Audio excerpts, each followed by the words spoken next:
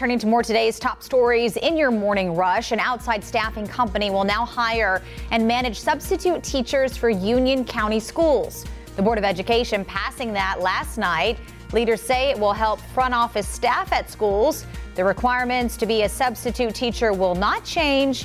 Several other districts in our area, including Iredell Statesville schools and Kannapolis City schools, also use this staffing company. Officials in Lancaster County say they now believe this week's threats came from inside the school.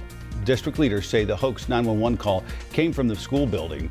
Nearly a dozen districts across South Carolina dealt with similar hoax calls this week. Officials think the idea started from social media.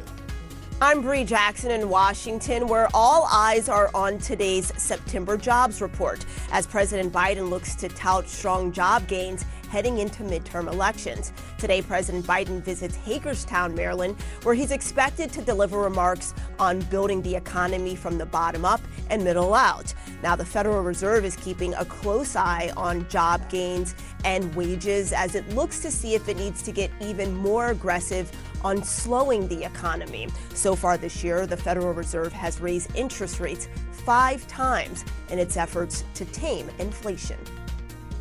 Now is the time to get your flu shot. That's the message from North Carolina health officials.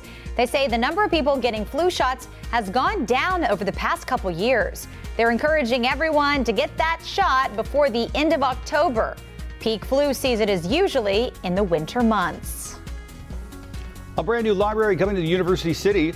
Mecklenburg County leaders unanimously approving nearly $40 million for the space.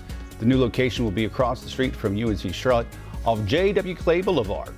Leaders say the current University City Library is one of the busiest branches, and this new space is much needed. That is it for your morning rush.